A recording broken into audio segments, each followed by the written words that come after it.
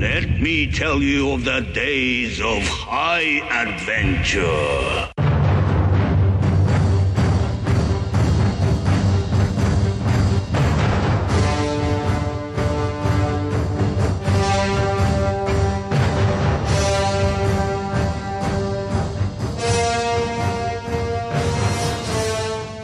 Hey, I'm Kevin. And I am John. And this is 6 Degrees of Schwarzenegger, the podcast where we take a long, hard look back at some of our favorite action movies from the era of Arnold.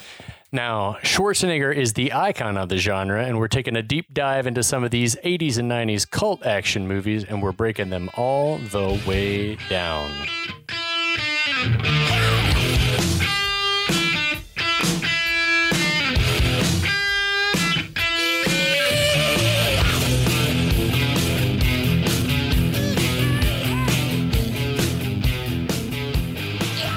Hey, everybody. Welcome back. Welcome back, everyone. How's it going, Kevin? I'm doing great. I'm glad to be looking at your face through a screen as well as looking at Andrew's face through a screen. In these unprecedented times. Welcome, Andrew Miller. We're so glad to have you with us again. Yeah, I'm excited to be back. This is a journey that no man should have to go on alone or even with one other person. That's right. We're back to talk more about Last Action Hero, an amazing 90s action movie. It's like a fucking time capsule of the 90s. And we were just talking about it's a lot's been laid at its feet, including that it was one of the movies that ruined action movies forever. What do you think of that? I mean, I think it didn't help. It certain movies shouldn't be PG-13, but I also get where the studios are like, they feel like there's more money to be made if there's not an R rating. Yep. But, I saw a thing that Arnold had said that he thought it failed because they had elected a Democratic president who no longer thought that it would be okay to talk about guns.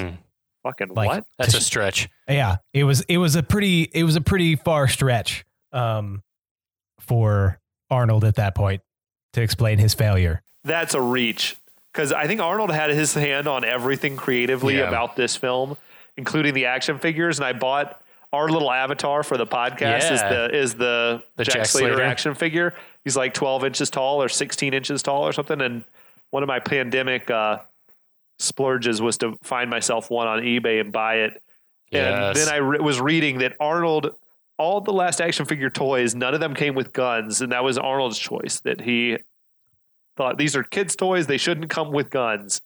And it's like, okay, but the movie is like gun waving, shoot 'em up. Right. Yeah. Like it doesn't make a lot of sense, but I'm sure Arnold meant well. Coming out the week after Jurassic Park probably didn't help either. That's the bigger problem. Issue at hand. Yeah. Weird. So I mentioned previous, I didn't see this movie until during pandemic. Right. What are you guys' history with the film? Andrew? Yeah. I loved this movie.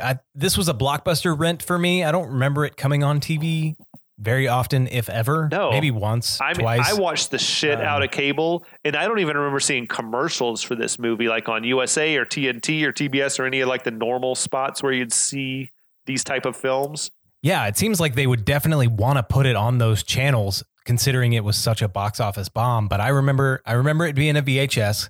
I remember playing the NES game, which was a bad Double Dragon ripoff. That's amazing. That's crazy. It was like thrown together. Were there guns in the game? No, you mostly ran around punching, from what I remember. Okay, PG-13 violence. Yeah, I mean it wasn't a good game. It wasn't a memorable game. But yeah, I liked this movie because I was Danny. I wanted I think we were talking before the podcast.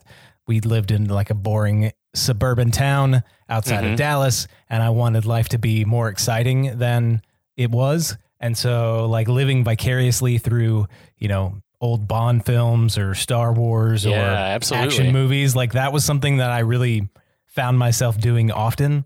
And so did you see this when it was on the new release shelf at Blockbuster though? When it was relatively a new title still?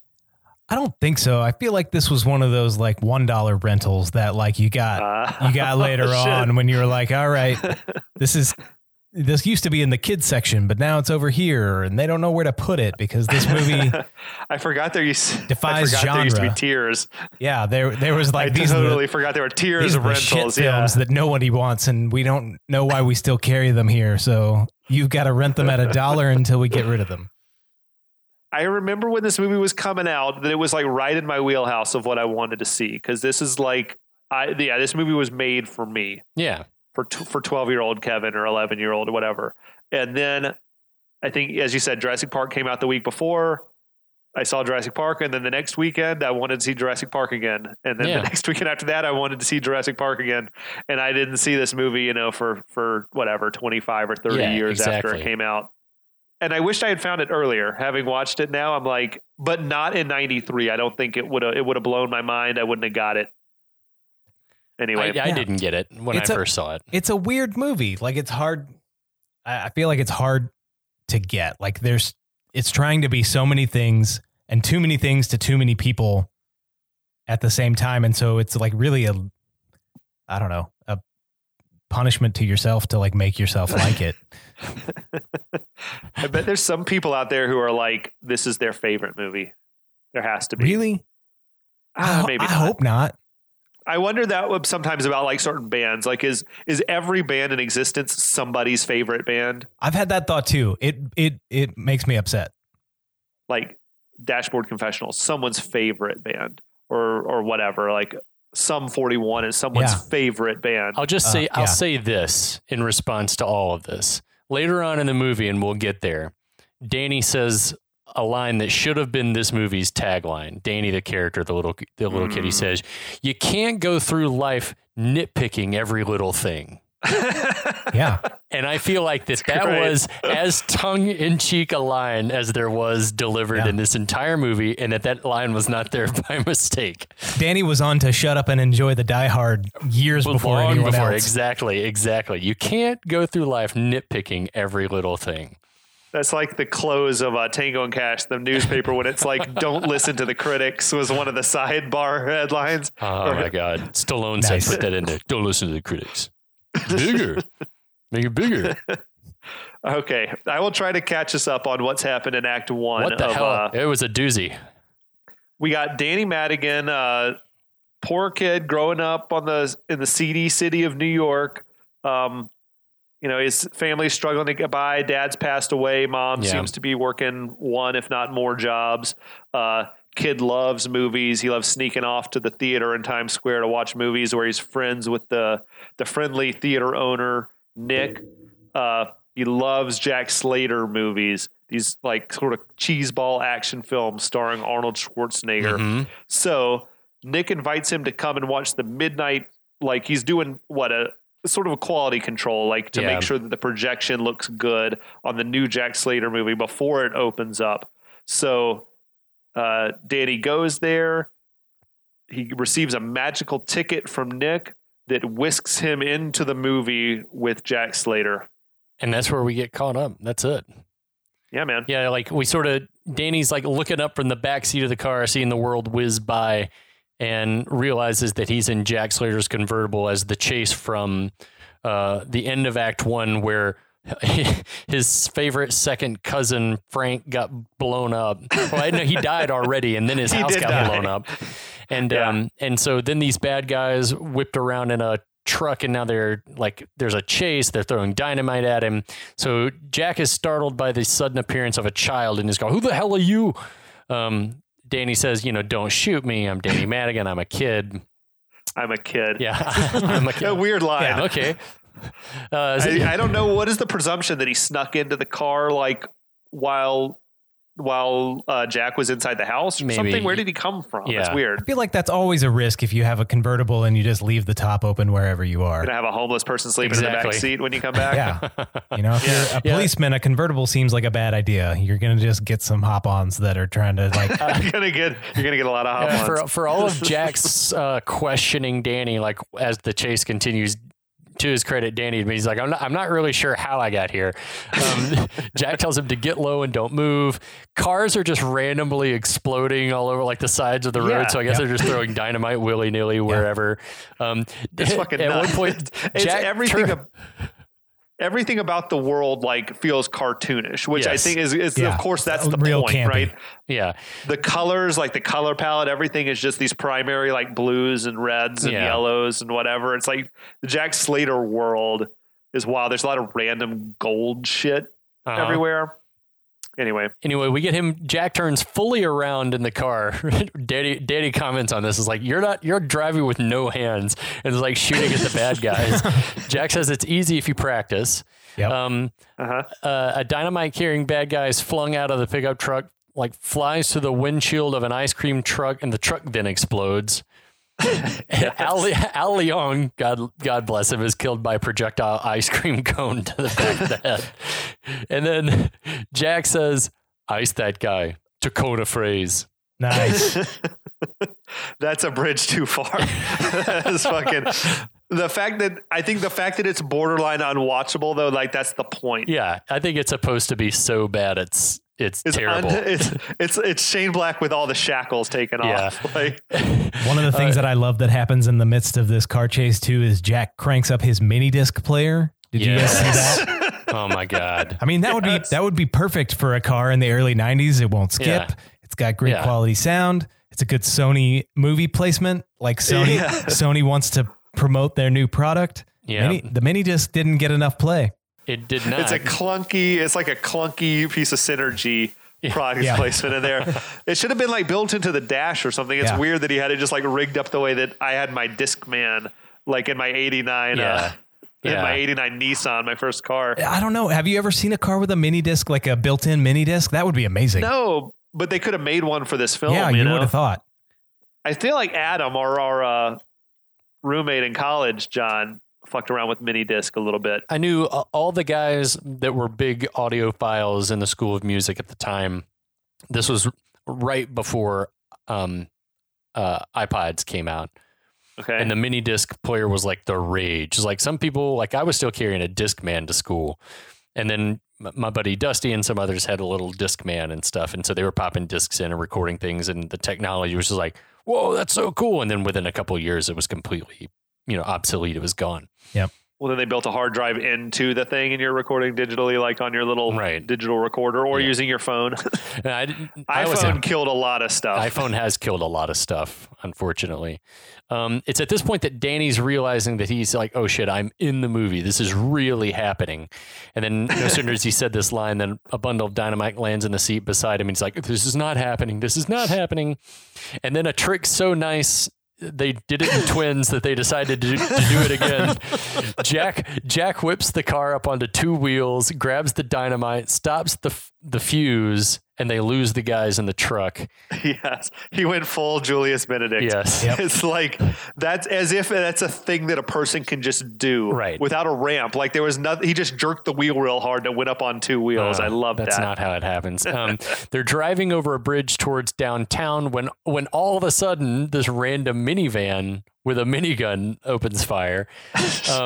Jack drives the car off the bridge down into the LA River Reservoir. The minivan follows into the reservoir. This shit was amazing, dude. Yeah. All of this stuff is bonkers. Yeah, it was awesome. When the car is like floating down, from the bridge or whatever, like slow motion, the kid's like eyes are crossing or whatever. It's like Slater knows he can't die. Right. Yeah. That's like, it was like Matrix. It was like John Matrix in Commando where like, he knows he can't be killed. Right. So he can just do anything. I'm going to jump off this plane. And it's going to be okay. Right. When the minivan though, drove down, that was a fucking rad stunt. Yeah, dude. It was. Someone actually did that and it looked awesome. Yeah. Jack then drives up out of the reservoir, catching big air before landing on top of a Coca-Cola tractor trailer.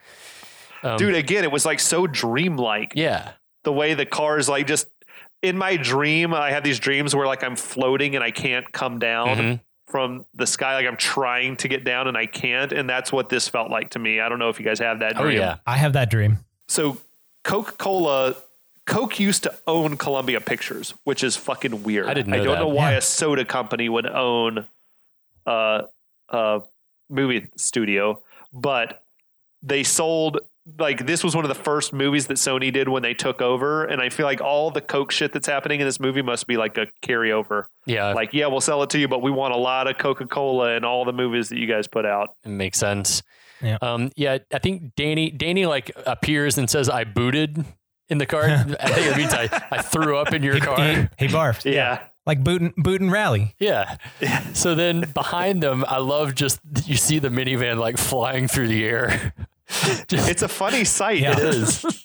It just crashes and explodes. It's amazing. Then the red truck appears again on the overpass. Jack loses them again down an alley. Jack gives him a weird pep talk. Yeah. Where he's saying like, "Oh no, worry, you gotta like." I think what he said, he thought he was gonna die, and he's like, "Don't worry, you got a lot of joys to look forward to, like acne and premature ejaculation."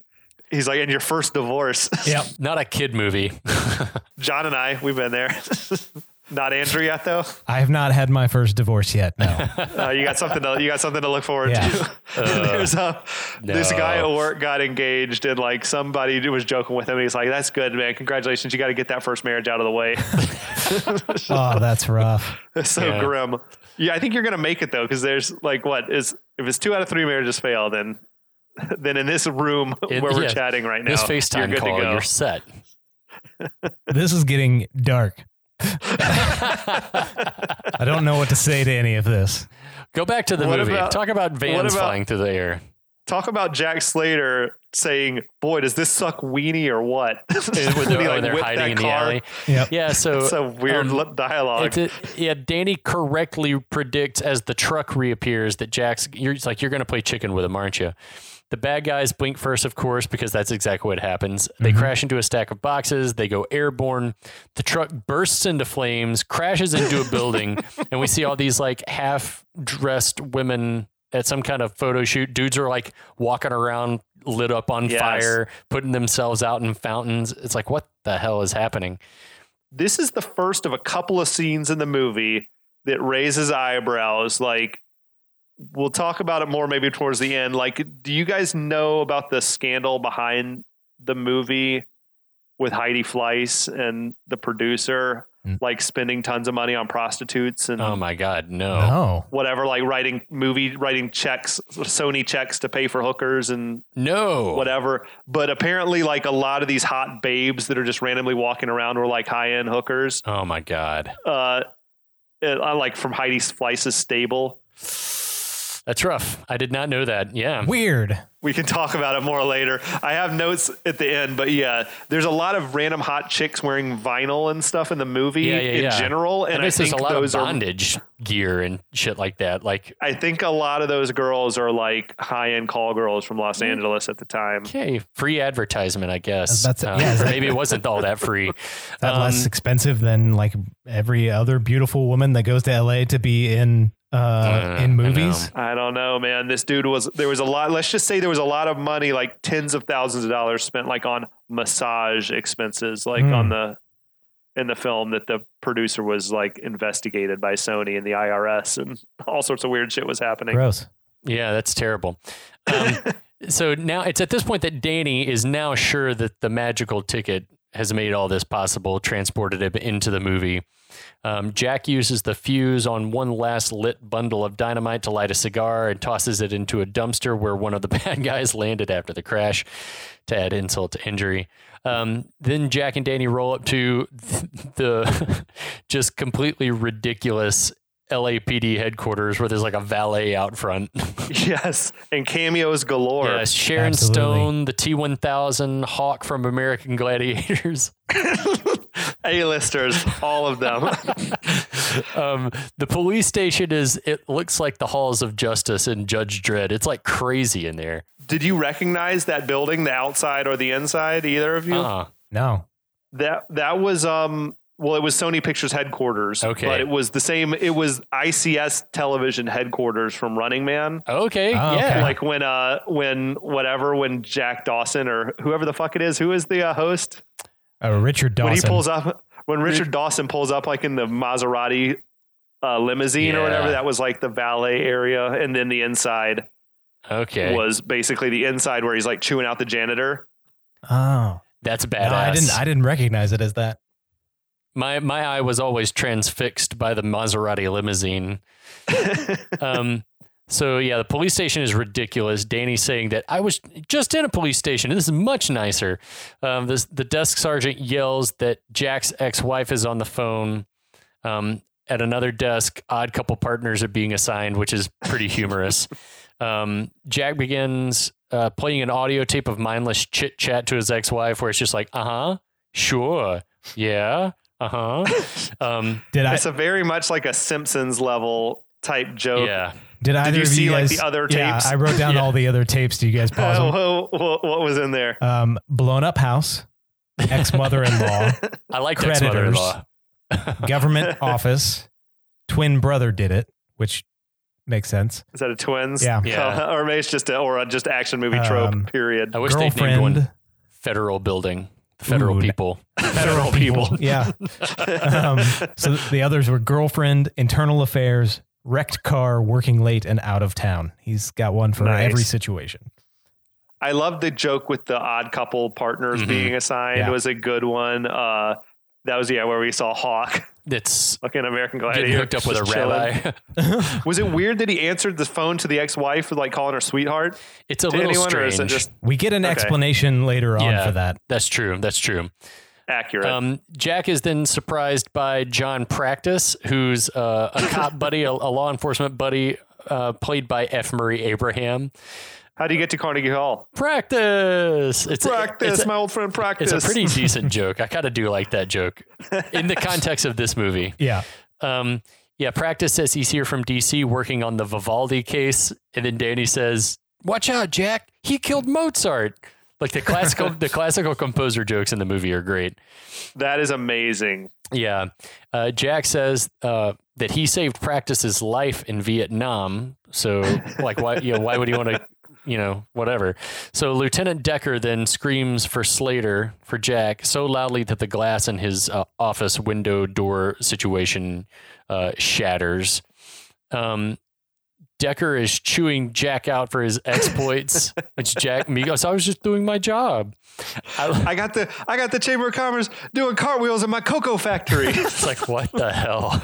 It's good. That is a vivid image. Yeah. Meanwhile, Danny's examining the magic ticket stub in his wallet. Over at the assignment desk, an animated cat voiced by none other than Danny DeVito is being partnered with some like sexy female cop. That's Whiskers the cat. Mm-hmm. Dude, man, Arnold called in every favor, like everybody he worked with. Will you come and do this movie? Yep. Apparently Sharon Stone really didn't want to do it. And because I guess she didn't get along with Arnold, which is the only story I've ever heard of anyone not getting along with Arnold. I've heard she was a terror. We heard that she was like a terror, or read somewhere that she was like a terror on set. Even on Total Recall, when she was like unknown, that she was really, really difficult to deal with on set for Total Recall. Apparently he just basically said like, that movie really boosted your career. Like you should come and pay it forward or whatever. Yeah, but not wrong. I want to say I got a couple of notes here because a little bit about like the original script, the Jack Slater plot was like not a mafia story at all. There was no Practice. It was basically this dude Decker had like partnered with this drug lord to try to bring down Slater. And the premise was that Decker hated Slater because Slater makes Decker's life a living hell. Like that, he's got saying that stuff about our department has the worst reputation in the country. And he's like saying, me and the rest of the precinct, we all fucking hate you. Like you're always, everyone who gets partnered with you gets killed, and like, I'm always getting chewed out by the mayor because of the shit that you're pulling and stuff like that. That would have been funny. Yeah, that would have fit it was more good. It was one of the things they should have kept. He's like, we always have the fucking ACLU and like civilian review boards are like up my ass because of all the shit that you're doing all the time. It's like a great premise. And the drug lord plot was like, the drug lord is only selling drugs to finance his war against Slater. That's awesome. He's like, I gotta sell these drugs to buy guns and goons to keep fighting with you endlessly. And he's like, wait a second, this doesn't make sense. And the drug lord's like, I know. They should have kept all that. That's awesome. Yeah, it's fucking brilliant. The Jack Slater plot was much more meta in the original concept. but I don't know. I think they wanted to make it more cartoonish and goofy, and that's how we wound up with the whole Vivaldi shit. Right. Well, Danny points out that this has to be a movie if there's a cartoon cat. Jack and Decker are sort of like nonplussed by it. They're like, that cat is one of the best men I got. That's a fucking great line. But this is one of the moments I think we talked about in the last episode. Like, this is where it ceased being a Jack Slater world, and now it's sort of become like a Who Framed Roger Rabbit world, where it's like all these different movie and cartoon characters exist in the same sphere, and it does go like one step outside of the realm of like what we were just talking about, where if they just made it absurdist, sort of Naked Gun style parody of cop movies, but done it for action movies. Yeah, I think that was Shane Black's big complaint was like, we handed it off as like a spoof of action movies, and then when it came back, it was like just a spoof of Hollywood. Right. Yeah. In general. Yeah. Decker demands to know why Danny won't stop smiling. Danny says it's because he enjoys watching the two of them fight when they're really the best of friends. Danny recalls their friendship by relaying information that he's learned from all the other Jack Slater movies, including an embarrassing story about Decker's wife leaving him for a circus midget. When Jack told everyone he drove her to the diphtheria clinic to help Decker save face. Decker thinks that Jack told his secret, so he's hurt, but Jack insists that he didn't. And Danny says that he only knows the information because he saw it in Jack Slater 1, which leads to another misunderstanding about Jack Slater Sr. And it's like, oh, for Christ's sake. They're just who's on first shit. Yeah. I love that behind the chief too, there's just a random television that's just showing like disaster weathers. Like, yeah, what is he watching? It's just like extreme weather. There's like a hurricane. Tornadoes. It's just extreme weather events. Just like on a loop. It's the same bizarre. One over and over again. It's like the shit they would play on TVs and Best Buy or whatever. Yeah. Look at this dynamic color range. Yeah, so they're both freaked out that Danny knows all this, so they like switch to like a classic cop movie interrogation mode where they got the bright light shining in his face, and they're like the angles are real close up and on them. They can't find a record of a Danny Madigan. The truth isn't working, so Danny just says, I fell into Jack's car from an overpass. Jack's eager to get back to investigating Frank's death, but Danny warns him that he shouldn't trust what Frank told him about Vivaldi's scheme, which then Jack wants to know, how do you know about Vivaldi? Danny says he knows a lot if they'll just listen to him. And then it's at this point that Decker says, fine, I'm going to make him your partner. Which what? It's like that's one of the things that you're like, in Jack Slater world, this is the only way it could be. Right. Jack's not happy, but Danny's excited. He's like, we're perfect buddy movie material. I'll teach you to be vulnerable. You'll teach me to be brave, which that brings back what we were talking about in the first act, where Danny was like, I'm a coward. He tells Jack that if this weren't a movie, Decker would have stuck him with a social worker. For sure. Accurate. In the police station, there was like all these gorgeous women we mentioned walking around in like the vinyl. Yeah. Like, are these all other cops from other film, like other weird movie worlds? I wondered the same thing. I've never seen a movie where anyone was dressed like any of this. A couple of them look like female versions of the guys from Daft Punk. Yes. Like they're wearing like the robot helmets. That's true. Absolutely. There was all sorts of weird shit happening. Yeah. There was like sailors and drag queens and like all sorts of weird shit going on in the background. It kind of reminded me of like Pee-wee's Big Adventure when he's on the back lot and there's just every random weird shit you can imagine happening in the background. I really feel for Danny here because like, can you imagine how hard it would be to convince somebody that their reality is false and yours is like, to convince somebody that they're living in the Matrix or that this is a movie, like with the, that cat's one of my best men or whatever. Like, of course. You're not on Facebook, so. I'm not. So, you don't know what that's like. I guess not. I mean, it happens to a lot of people every day. Yeah. Well, anyway, Danny tells Jack that he knows all this stuff because he saw it in the beginning of the movie. Yes. And then Jack says, you've got 10 minutes to prove that we're living in a movie or I'm going to shoot you, that's kind of funny. Then he takes Jack to Acme Video. I love the reappearance of Acme over and over again throughout the movie, which is a Blockbuster kitted out, filled with beautiful women. Yeah. Mm-hmm. Angie Everhart. Yeah. And so he's there to try to find some VHS of Schwarzenegger movies. There was also like a lot of just clear Blockbuster signage, despite the fact that it's an Acme video or whatever. But anyway, does that take you? That takes you back though, doesn't it? Like the Blockbuster like on a Friday afternoon was like the place to be. I saw some tweet recently it's 6:30 on a Friday night. Your mom just ordered pizza. Your boys are over. You've got Tekken queued up. It's like, that's awesome. I miss those grayish melamine shelves. All their possibilities. If you didn't ever try to slip your number or get a number from a girl like in a Blockbuster on a Friday afternoon, you weren't living right in the mid 90s. I never tried that. I was too lame to try that. Oh, Johnny. You come a long way, baby. I like that. Yeah. So he makes a beeline straight for the action movies and sees A Nightmare. That's in my notes. Is like, this has to be your biggest nightmare, John. A cutout for Terminator 2 starring Sylvester Stallone. Can you imagine a world in which Stallone played all of Schwarzenegger's best roles? No. He'd have to be on stilts. Or they would have had to hire somebody shorter than DeVito in a lot of them. If there's a moment from this movie that's like a standout moment of just brilliance, this might be the scene in the video store. I was reading Roger Ebert's review of this movie, and he highlighted this one moment as being one of the good moments in the movie. Yeah, like it really is. But now this raises questions. We're in a world where Terminator 2 exists as a film, right? And that's Stallone. So what about the T-1000 that we saw earlier? Like, was he supposed to be someone other than the T-1000? That's what I think. I think maybe he was just supposed to be a cop that looked like the T-1000 from Terminator. Or this is that like don't nitpick the details. Yeah, that's right. Situation. Life's too short, baby.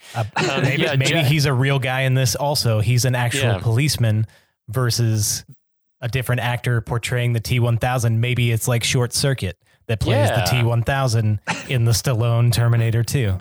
Policeman officer.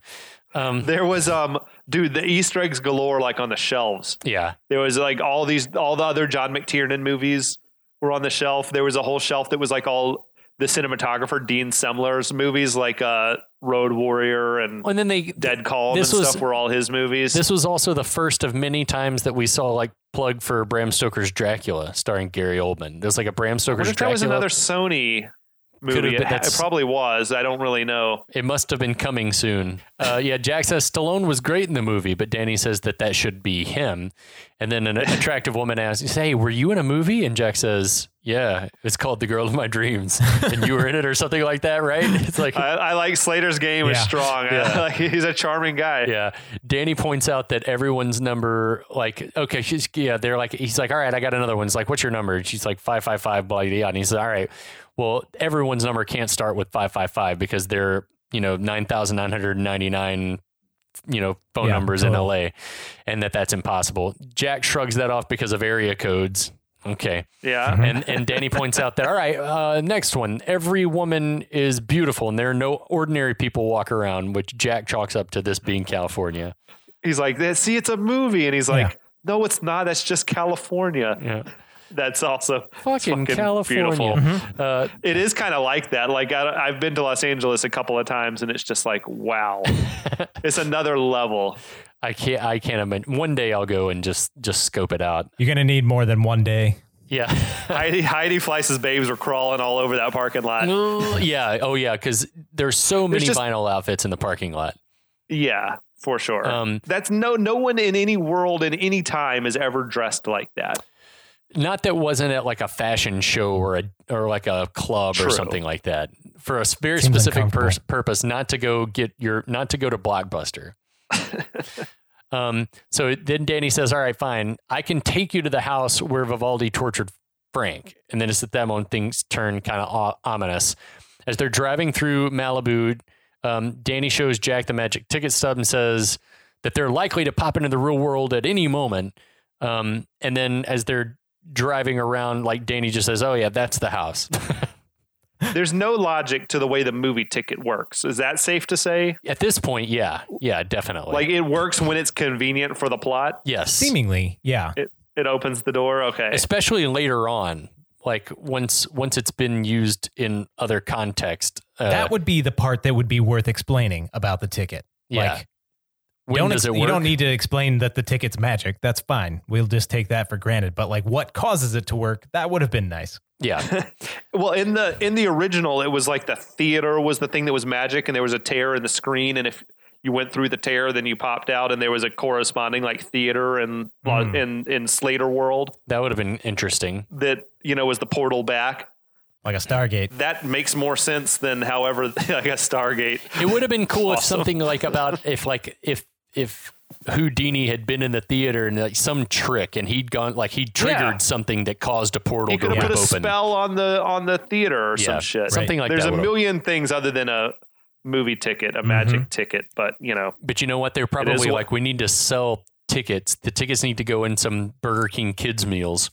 Yeah. Oh, fuck yeah. The other thing that we don't explain is how this kid from New York has a preternatural understanding of LA geography, and it's just like, I know exactly where we're going. It's got to be on the ocean side, and oh, there it is. That's the house. I got you to the street. They found it quick. Yeah, I love that. Jack's like, yeah, he's making fun of Danny's policing techniques of like just knowing where the house is. Mm-hmm. So they go up to the front door, and Toru Tanaka, thank you very much, opens the door. Odd job. Sub-Zero himself. Baby. Jack asks to speak to the drug dealer of the house.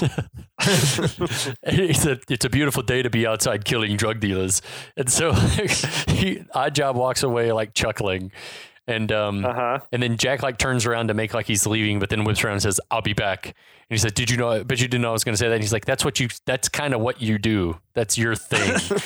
That's what you always say. And he's like, I do. Everyone keeps waiting for you to say it in every movie. It's your calling card. Like, my only question is, where was Jack going though? I think he was just trying to prove a point. Like, you didn't know that I was not really leaving. I don't know. But it's like, it's weak. Yeah, it was pretty forced. So then the door opens and it's Benedict wearing sunglasses. Benedict played by Tywin Lannister. Danny says that that's the main henchman and he's got a glass eye. Jack asks him, are you the henchman? Benedict says I would only go as far as lackey. Jack then tells him to take off his sunglasses. Benedict's like, why should I? And then threatens to stick like a pack of Rottweilers on him. They just materialized from nowhere, the Rottweilers. Benedict says, that's an interesting thing too, because I think that it was in Golden Child with Eddie Murphy that he was involved. It was like, I don't think it was Rottweilers, it may have been Dobermans or something like that, but Charles Dance was responsible for some dogs like materializing. Benedict says that the dogs are very well trained, makes them stand in a pyramid. And then that might be the corniest thing in the whole movie is the dog pyramid. Yeah, it's stupid. Yeah. It's not even endearingly like stupid. It's just dumb. Yeah, even more so than a cartoon cat existing in this reality. Yeah. Then he threatens to have them attack and cover. Like you'll emerge from several canine recta. That's pretty good. That's good stuff. He speaks the Queen's English. Yeah. Benedict says, are there any more questions? And Jack says, yeah, I got a couple. Why am I wasting my time talking to a putz like you?